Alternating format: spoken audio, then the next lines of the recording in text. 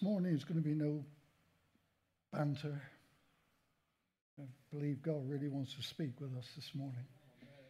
And we welcome new people back, and Bobby Joe and from America and what have you, we welcome you. But I just want to bring what God wants to bring. I do believe emphatically that this year is a year of increase in everything. In everything. This morning I want to look at a certain topic, a well-known topic, and let's see what God's going to say to us through it. Amen? In Luke's Gospel, chapter 10. Luke chapter 10. We're going to read a story, well-known story, verse 25. And behold, a certain lawyer stood up and tested Jesus, saying, "Teacher, what shall I do to inherit eternal life?" And he said to him, "What is written in the law? What is your reading of it?" So he answered and said, "You shall love the Lord your God with all your heart, with all your soul, and with all your strength, and with all your mind, and your neighbor as yourself." And he said to him, "You have answered rightly. Do this and you will live." But he, wanting to justify himself, said to Jesus, "Who is my neighbor?" Jesus answered and said, "A certain man went down to Jerusalem, to Jericho, and fell among thieves, who stripped him of his clothing, wounded him, and departed, leaving him half dead. Now by chance a certain priest came down that road, and when he saw him, he passed by on the other side. Likewise a Levite, when he arrived at the place, when he came and looked, and passed by on the other side.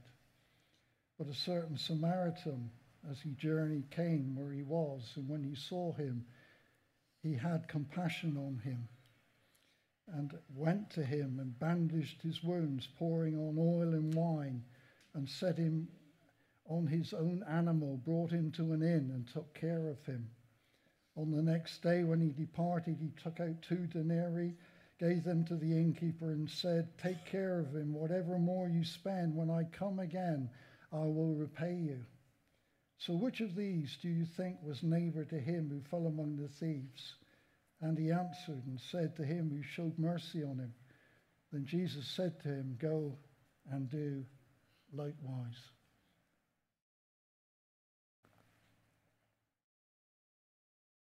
This passage of Scripture has everything to do with increase. It's one of the most misunderstood passages of Scripture in the Bible. People read this story that Jesus portrays here, and they think the point of the story is the Good Samaritan tending to the man. That's not the point of the story. It's not. We've built social care on the back of church, on the back of this story. You know, even the communists quote this story. The trouble is they don't live up to it. Just ask Putin with his £300 million private yacht. Communism doesn't work. No. Only Jesus works. Amen. People think that this story is about helping people. No, it's not. No, it's not. We take it at face value. Jesus taught in parables deliberately, that underneath, to those who had ears to hear, who the Holy Spirit could speak to and listen, they would listen, could understand what he was really saying. Unless you have spiritual ears on this morning, you will not understand what he's saying. This is one of the most powerful parables in the whole of the Bible, because it brings increase. So what's the truth of the story? What's the truth of this parable? It's not about social justice. It's not about care. That's a byproduct. It's there, but it's a byproduct. It's not the product. Who was Jesus? What role was he acting in when he answered this lawyer? Which of his four ministries was he moving in? Was he moving in priest? No. Was he moving in prophet? No. Was he moving in Lord? No. He was moving in Savior. The parables are all about salvation.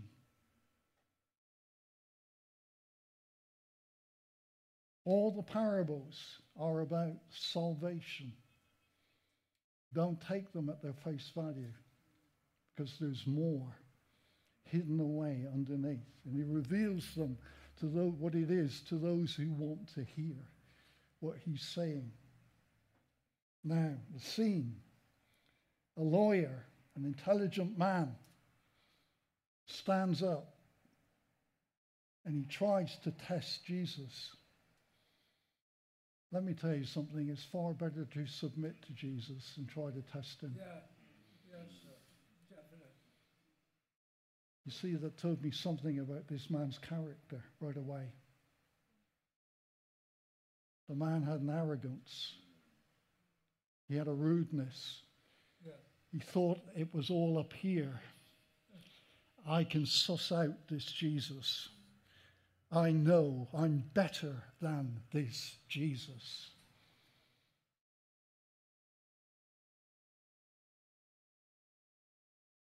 It's the same question that was asked by Nicodemus. What must I do to inherit eternal life?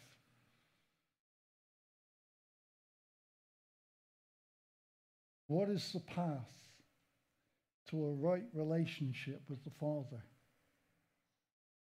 The guarantee that you're going to heaven, it has to be through Jesus. There is no other way. There's no other prophet, and that's a risky thing to say on the internet. We're on it this morning on YouTube. There is no other way but Jesus. Right.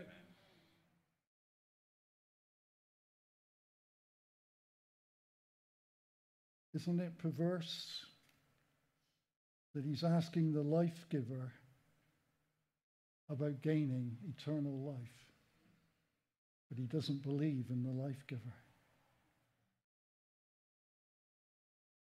So Jesus quotes what the law says. And I won't read it. We're running short of time where I want to go. I don't want to preach very long this morning. Jesus quotes from Deuteronomy, actually. You shall love your God with all your heart, with all your mind, and all your being. You see, nothing comes out of serving God. Everything comes out of loving God. There's a big difference. Morning, Tracy. Nothing comes out of serving God. When we just serve God, we're doing it with our own intellect and understanding. But when we fall in love with the Father through Jesus, total difference. Total difference. So Jesus quotes the law. Now, the Old Testament requires a perfect love of God, as we know the law demands. But the law is a school teacher to bring us to Christ. The law there is to point us to Christ. The law says, you can't keep me. You might be intellectually brilliant, but you can't keep the law. It's impossible. Except through Jesus, who fulfilled the law. So, he gives the right answer. Jesus said, well, what must I do? I've got to love God. I've got to love my neighbor. And the word goes on in Matthew, as you love yourself. It's a tough order.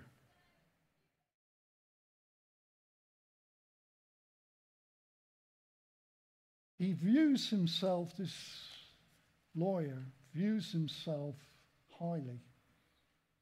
He's not in a position to receive bad news.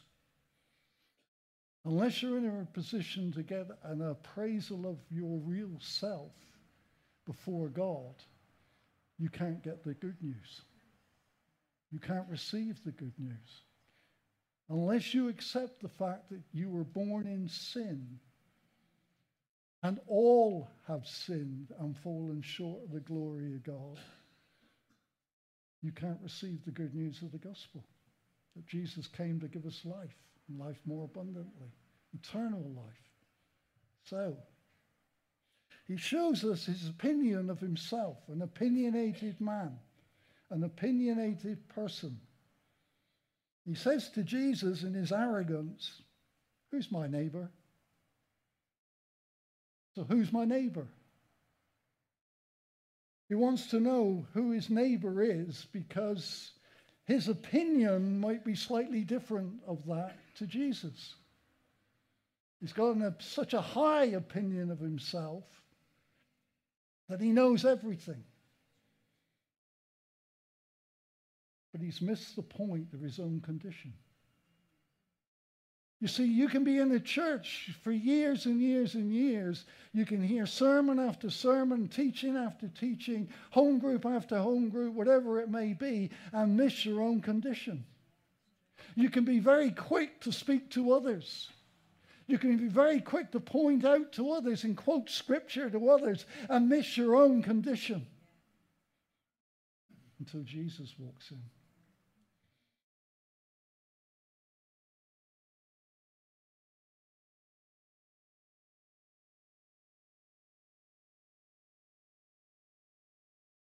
He's a bit hostile to the implication of Jesus that he's not righteous or not justified, that he hasn't got eternal life. Jesus has just quoted him, the scripture, that he's not right with God. So he says, I do love my neighbor, but who is my neighbor? Who's my neighbor? The rabbis say, hate your neighbor. The teaching of the day is the Jews, we are the select chosen of God. Everybody else is my enemy. Everybody outside of my social circle, everybody outside of my religious circle is my enemy. But Jesus says, love your enemies.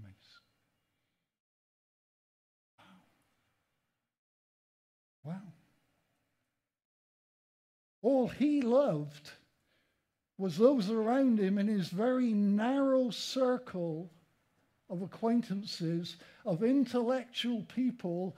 Then they could debate probably for hours and hours the very infinite depth of the law, but still not be saved. Sad. You know, this is one of the saddest stories in the whole of the Bible.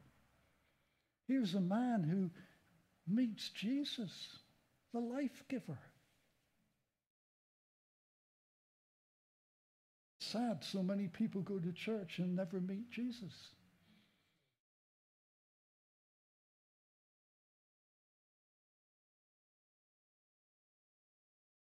So much so that his select band had turned to really just hating people. Well, I could never be like that, Rob. I just dislike people. And Jesus says if you don't love them, you actually hate them. So who's my neighbor? Who's my neighbor? It has to be someone who is as righteous as I am. Then I can love them. Not Jesus' version.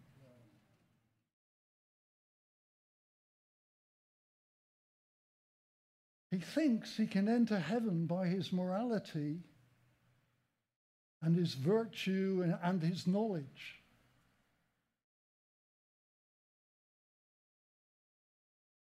But I love the reaction of Jesus, because Jesus is moving in his role as Savior. He could have at this point just walked away from him. Jesus could have turned his back and said, "You righteous, you're so righteous you can't even see that you're a sinner," and walked away from him. But he doesn't. He stands there. He's giving this man a wonderful opportunity for salvation.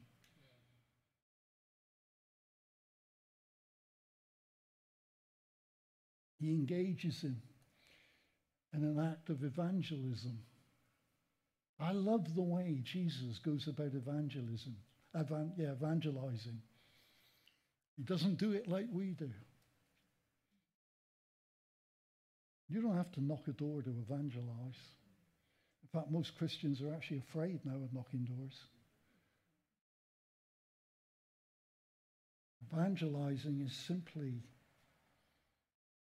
talking to someone at their level and seeing what the Holy Spirit is saying to you, and then just repeating it. He engaged him. Why did he engage him? Because he wants to crush. Jesus wants to crush his righteous spirit. Unless his righteous spirit is crushed, salvation can't come to that man. It's a stumbling block. Our own righteousness is a stumbling block to the goodness of God.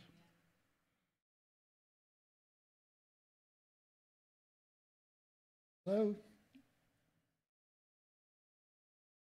a priest comes by.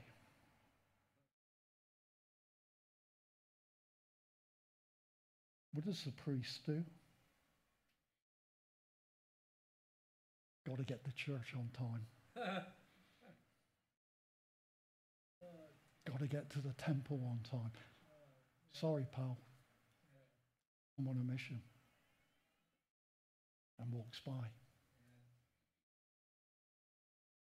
He neither cares for the man's condition or his deeper condition of salvation. Why? Because he can't offer that to him. Because he doesn't know Jesus himself.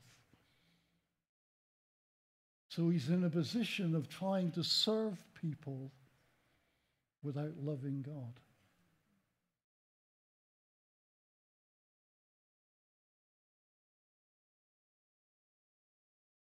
Most of us behave that way. We see situations, and sometimes through fear, sometimes through whatever, I think, well, I couldn't go and deal with that. When I get home, I'll phone the pastor.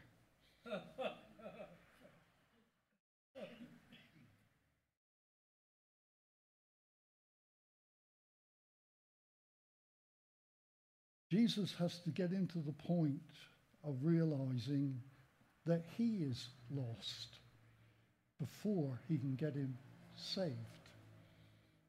And that is the point of evangelism. Unless you understand you need a savior, you will never meet one. You will never meet Jesus. So there's no increase. There's been no increase in your own life.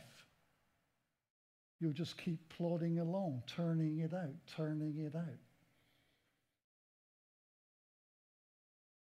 This guy thinks he's so clever, but he's in a mess. But I've got someone who is interested in me. Amen. I don't know. I no longer defend myself. No. Don't try and defend yourself. You don't have to. Let God defend you. When you know where your feet are planted, and when you are persuaded by Jesus, you don't have to defend yourself. Because no one can touch you. Doesn't matter how intellectual they are. It was interesting, a couple of years ago, there was a funeral here. I took the funeral. And one of the family members came in, an older gentleman.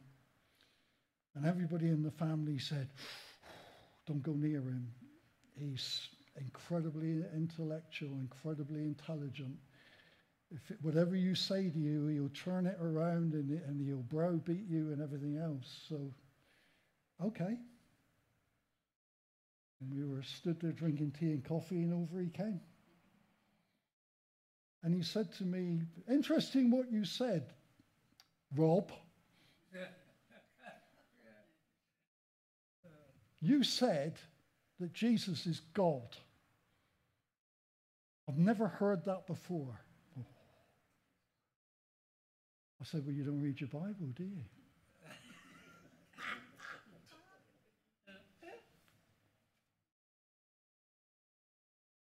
I said, you go to John's Gospel. I've been going to church for 30 odd years, and I've never heard that Jesus is God. You're going to the wrong church.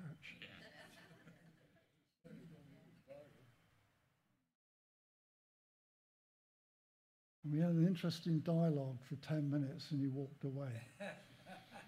And a member of the family came up to me and said, I've never seen that done before. I wasn't aggressive towards him. You don't have to be.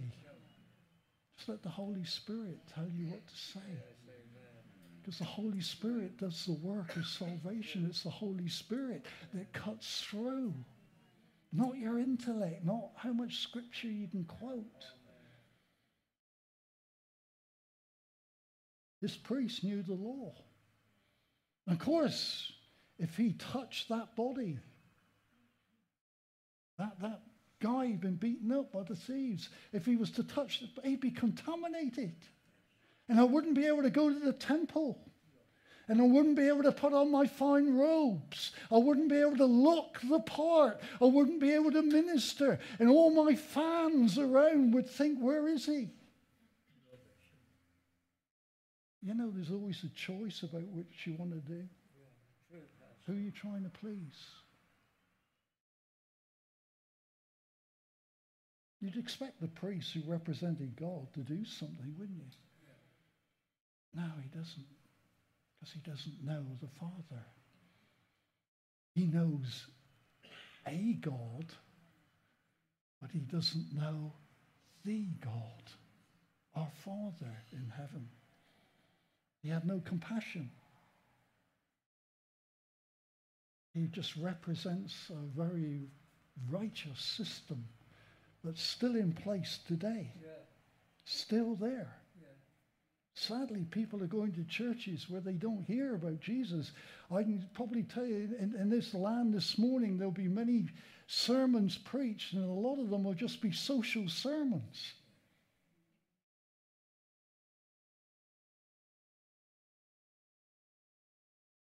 A Levite came, passed by on the other side, another religious man. If he loved God, he would have loved his neighbor. You see, your actions belay what's happening inside you. And sometimes it is easier to walk on the other side of the road.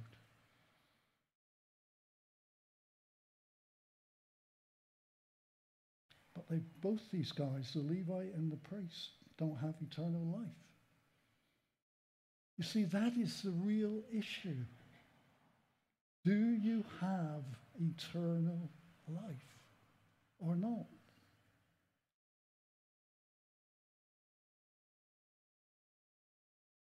Now something horrendous is going to happen to this lawyer. Jesus said a Samaritan came along. Just see the hackles go up on this lawyer's face. He knows by now he's losing this. He knows this is getting out of control. His hackles go up, and Jesus said a Samaritan came by.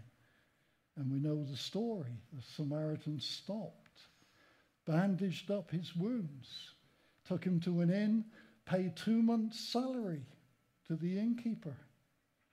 And said, when I come back, if I owe any more, I'll repay you. Isn't that what Jesus said to us? Whatever you do in my name. When I come back, and I'm coming back, Yes. Amen. I'm going to repay you. Amen. Whatever you've done in my name, I'm going to repay you. A hated man did what the other two should have done. But he does the right thing. So Jesus said to him, which of this group of three do you think was his neighbor?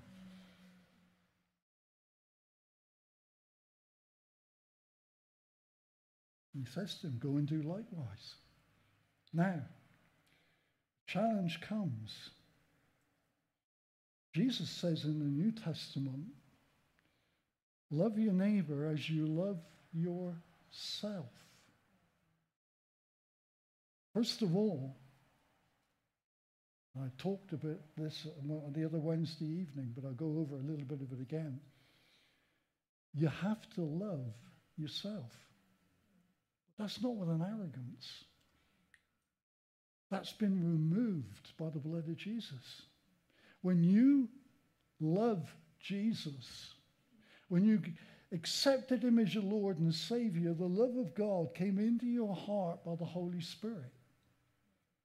He didn't give you half of his love. I'm going to deal with this. We'll get there in a minute. He didn't give you half of his love and say to you, keep asking me for the other half. He said, no, you've got all my love. The total love of God lives within you. We'll get to one in a minute.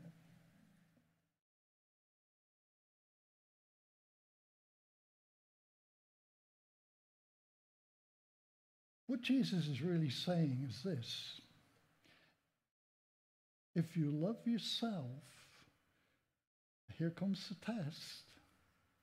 Whatever you spend on yourself, you should spend on your neighbor. Wow. I can see some reaction in the room already. Listen, don't blame me. Don't take it out on me. You love your neighbor as you love yourself.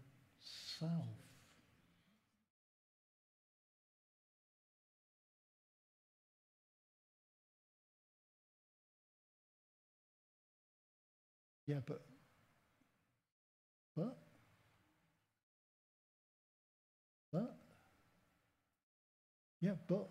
yeah, but. Jesus says there's no buts in there. This, what he's talking about, is total love for your neighbor, whoever your neighbor is. Jesus has just raised the bar way above the law because he's fulfilled the law. And he's saying, if you love God, you will love your neighbor as much as you love yourself. I got to find a neighbor who likes riding e-bikes and likes coming out with me fishing so I can love them. No, it doesn't mean that at all. No, it just means love them. Who does this kind of thing? Well, we love it when we hear about someone who does it. Mother Teresa, oh, wonderful woman. Look at what she did. Look at her lifestyle. Wonderful. What if God said to you, do likewise? Wow. Oh, no, he'd never say that to me. What if he said to you in the middle of Asda, stop and speak to that person about me? Wow. Well, yes, I know what you're saying, Rob. I used to do that years ago. In my early days as a Christian, but I don't seem to be doing. Why? I'm not putting blame on anybody. I'm just pointing out. Unless we understand and analyze something of our own motives, how are we going to love our neighbour?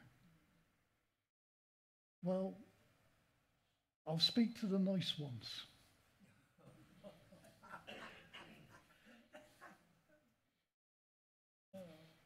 I'm not going to speak to anybody who sort of shaved the side of his head and only got a bit of hair on top.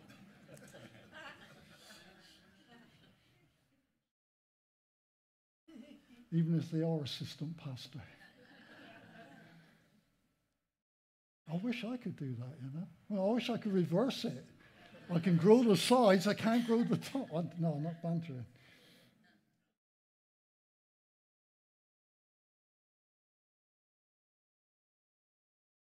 Come read Ephesians chapter 3. Just want to show you something. Because this is tough stuff. How can I love in the way in which Jesus wants me to love? Without feeling guilty, because it's not a guilt trap this morning. No condemnation. Okay. Now, Ephesians chapter 3. I said it on the Wednesday evening, I'll say it again now. There's a wonderful verse in there that we all quote, but we quote it out of context. And it's verse 20. Now to him who is able to do exceedingly abundantly above all that we ask or think, according to the power that works in us. Oh, we love that verse. And we take a situation, I could say with the new church building, I believe my God can do abundantly over and above anything I can even ask. And that's not wrong to do it, but it's not the context in which it's been written. We're very quick, very often as charismatic Pentecostal Christians, to quote scripture, but we quote most of them out of context. And when we quote them out of context, they're not as powerful as when they are in context. Yes, my God can do above, and I'm living testimony to that. So what's the context? Context, not the contest. What's the contest? That he will grant you according, go back up to verse 16, the riches of his glory, to be strengthened with might in the inner man through his Spirit, that Christ may dwell in your hearts through faith, that you, being rooted and grounded in love, may be able to comprehend with all the saints what is the width, the length, and the depth, and the height, to know the love of Christ, which passes knowledge, that you might be filled with the fullness of God. My God, now I cannot understand in the natural the width, the height, the depth. I cannot comprehend it. I know God is immense in his love, but Paul's saying here that you can know the length, the height, the depth of his love. That tells me it's a progressive revelation. When I got saved, I knew something of the love of God in my heart. But Paul's saying it doesn't end there. Why? How can I know this immense love and I'll never outknow it? He's saying this. You cannot know it in the natural. But my God is able to do abundantly over and above anything you can even ask or think. My God will give you the ability to know the depth and the height and the width of his love. Why? That you might love your neighbor as you love God. It's not natural. I can't give to my neighbor that which I give to myself in the natural. It's not there. Be truthful, it's not, is it? But when the love of God, and I start to understand more and more about his love, why his love was given to me, how much his love means to me, what his love has done for me, I start to understand something of the height, the depth, and the width. Because my God says, Paul says, my God is able to do that. That's the context of that verse. That we might love other people with the love of God by the Holy Spirit. I said to you just now, you've got the love of God in you. You just don't understand what is the height, the depth, and the width of it. I don't, but I want to comprehend it. I want to. It's almost a paradox here. It says that you might, where is it? Granted by the Holy Spirit, that Christ may dwell in your hearts through faith, that you may be rooted in love, may do you able to comprehend, to know. That's not the verse. The whole family, that he would grant you according to his riches, to strengthen with might, that Christ may dwell in your hearts, so that you may root in granted love, to be able to comprehend, to know the love of God which passes understanding. Amen. I didn't argue the word you said then. I didn't either. You can't get it by human intellect. This rich young ruler, this lawyer, thought he could get it by knowledge. You can't. God's chosen the foolish things to confound the mighty, the things that are of nothing, to pull down those who think they are. Look at the person next to you and say, you're overqualified.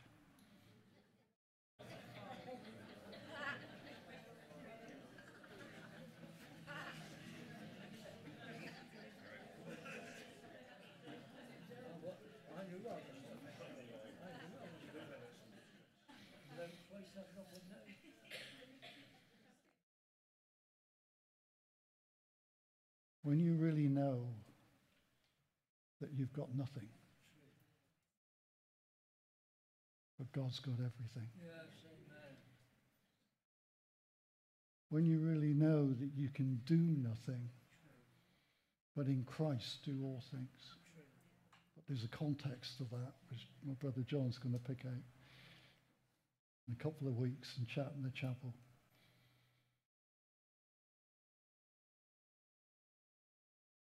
You know what's sad? I said at the beginning, it's one of the saddest portions of Scripture. Because when Jesus told him to go and love his neighbor as himself, there's no response from the lawyer. End of dialogue.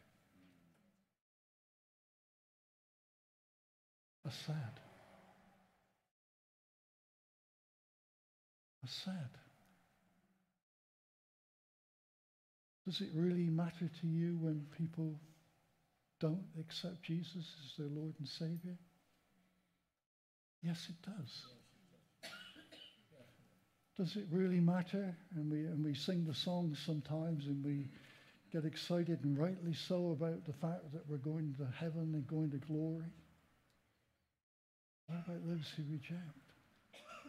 Does it really excite you that there's coming a day when every knee will bow before Jesus? Oh yeah, they'll bow. You shouldn't have that attitude. It's wrong. There should be sadness in you because they never bowed when they had the chance.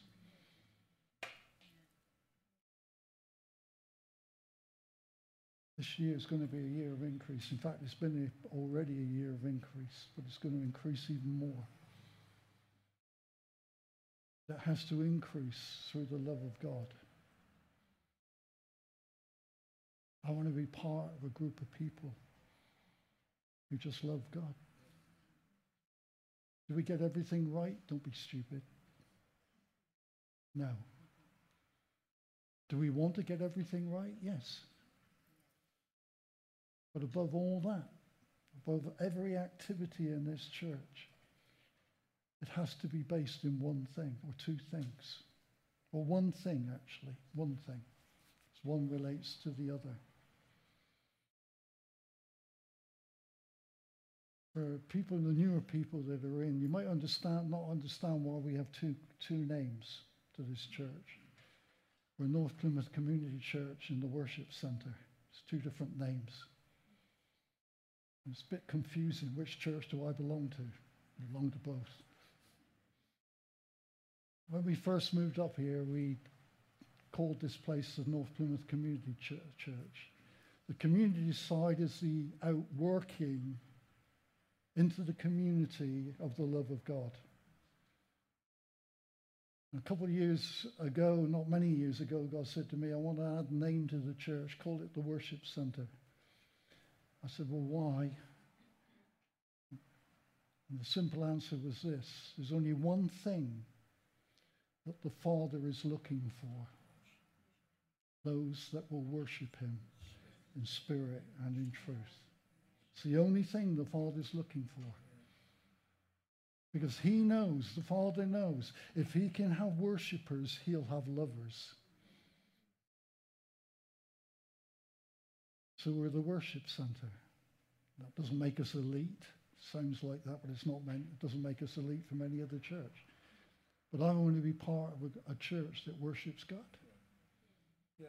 But worships him because we love him. Yeah. And the love of God has been shed abroad in our hearts by the Holy Spirit. Yeah.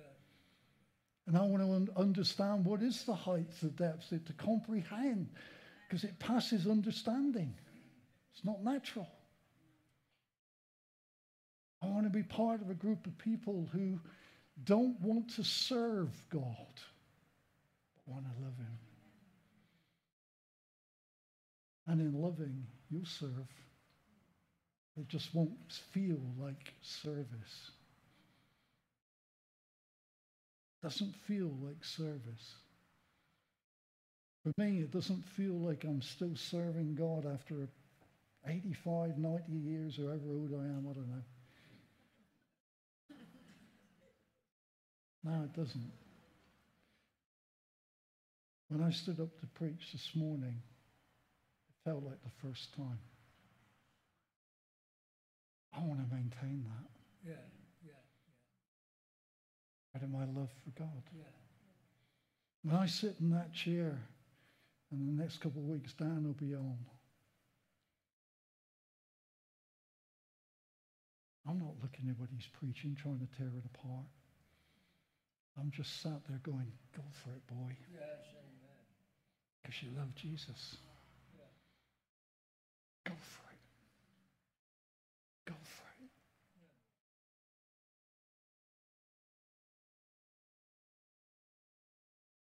Yeah. Makes no difference to me whether I'm at the front or sat there. Just go for it. Yeah. Let's go for Jesus.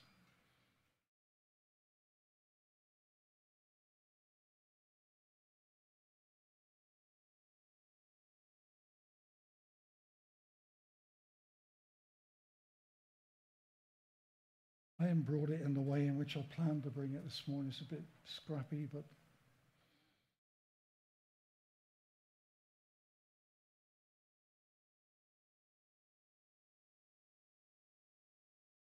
challenge is, do you live in this morning? Do you still have that joy of your salvation? Is it still a joy to be saved? Or is it an endurance race to get to the end?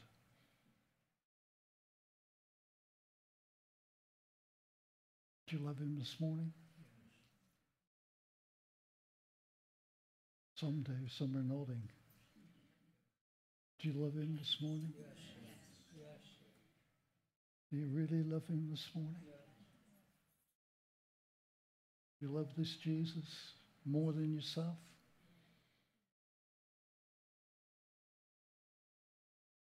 Then love your neighbor. Love them into the kingdom. We are saved, both Wendy and I, because others loved us into the kingdom. Yeah. Don't give up. Don't back off.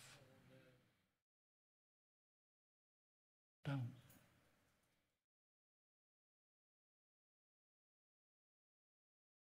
And don't doubt God.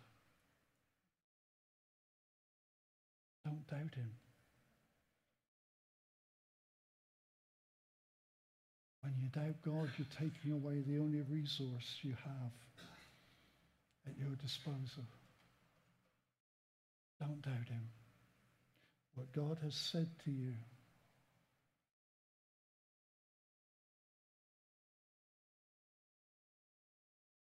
will come to pass.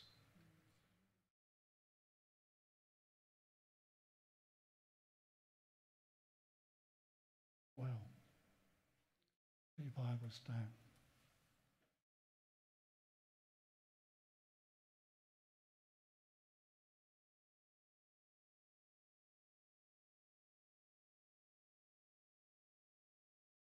Are you ready in a minute?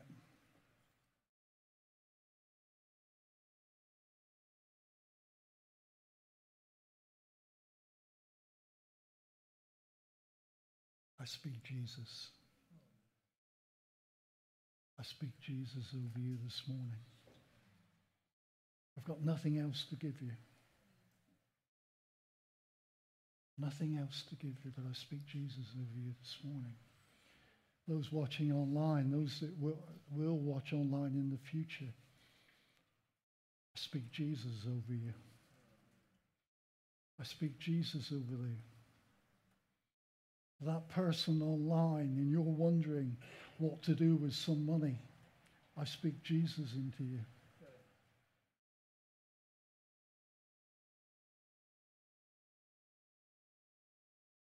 I speak Jesus into broken hearts.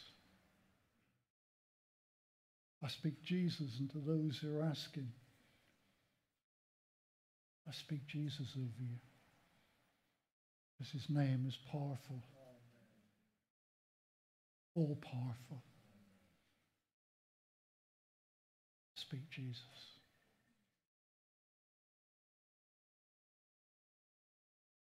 My child, go again. Believe me again. Believe me again. Trust me again. Don't lean unto your own understanding, but trust me. Because I've coming to you this day as Savior, as Lord, as your priest, your high priest, as your coming King. I'm coming to you again this morning and simply saying, trust me. Trust me.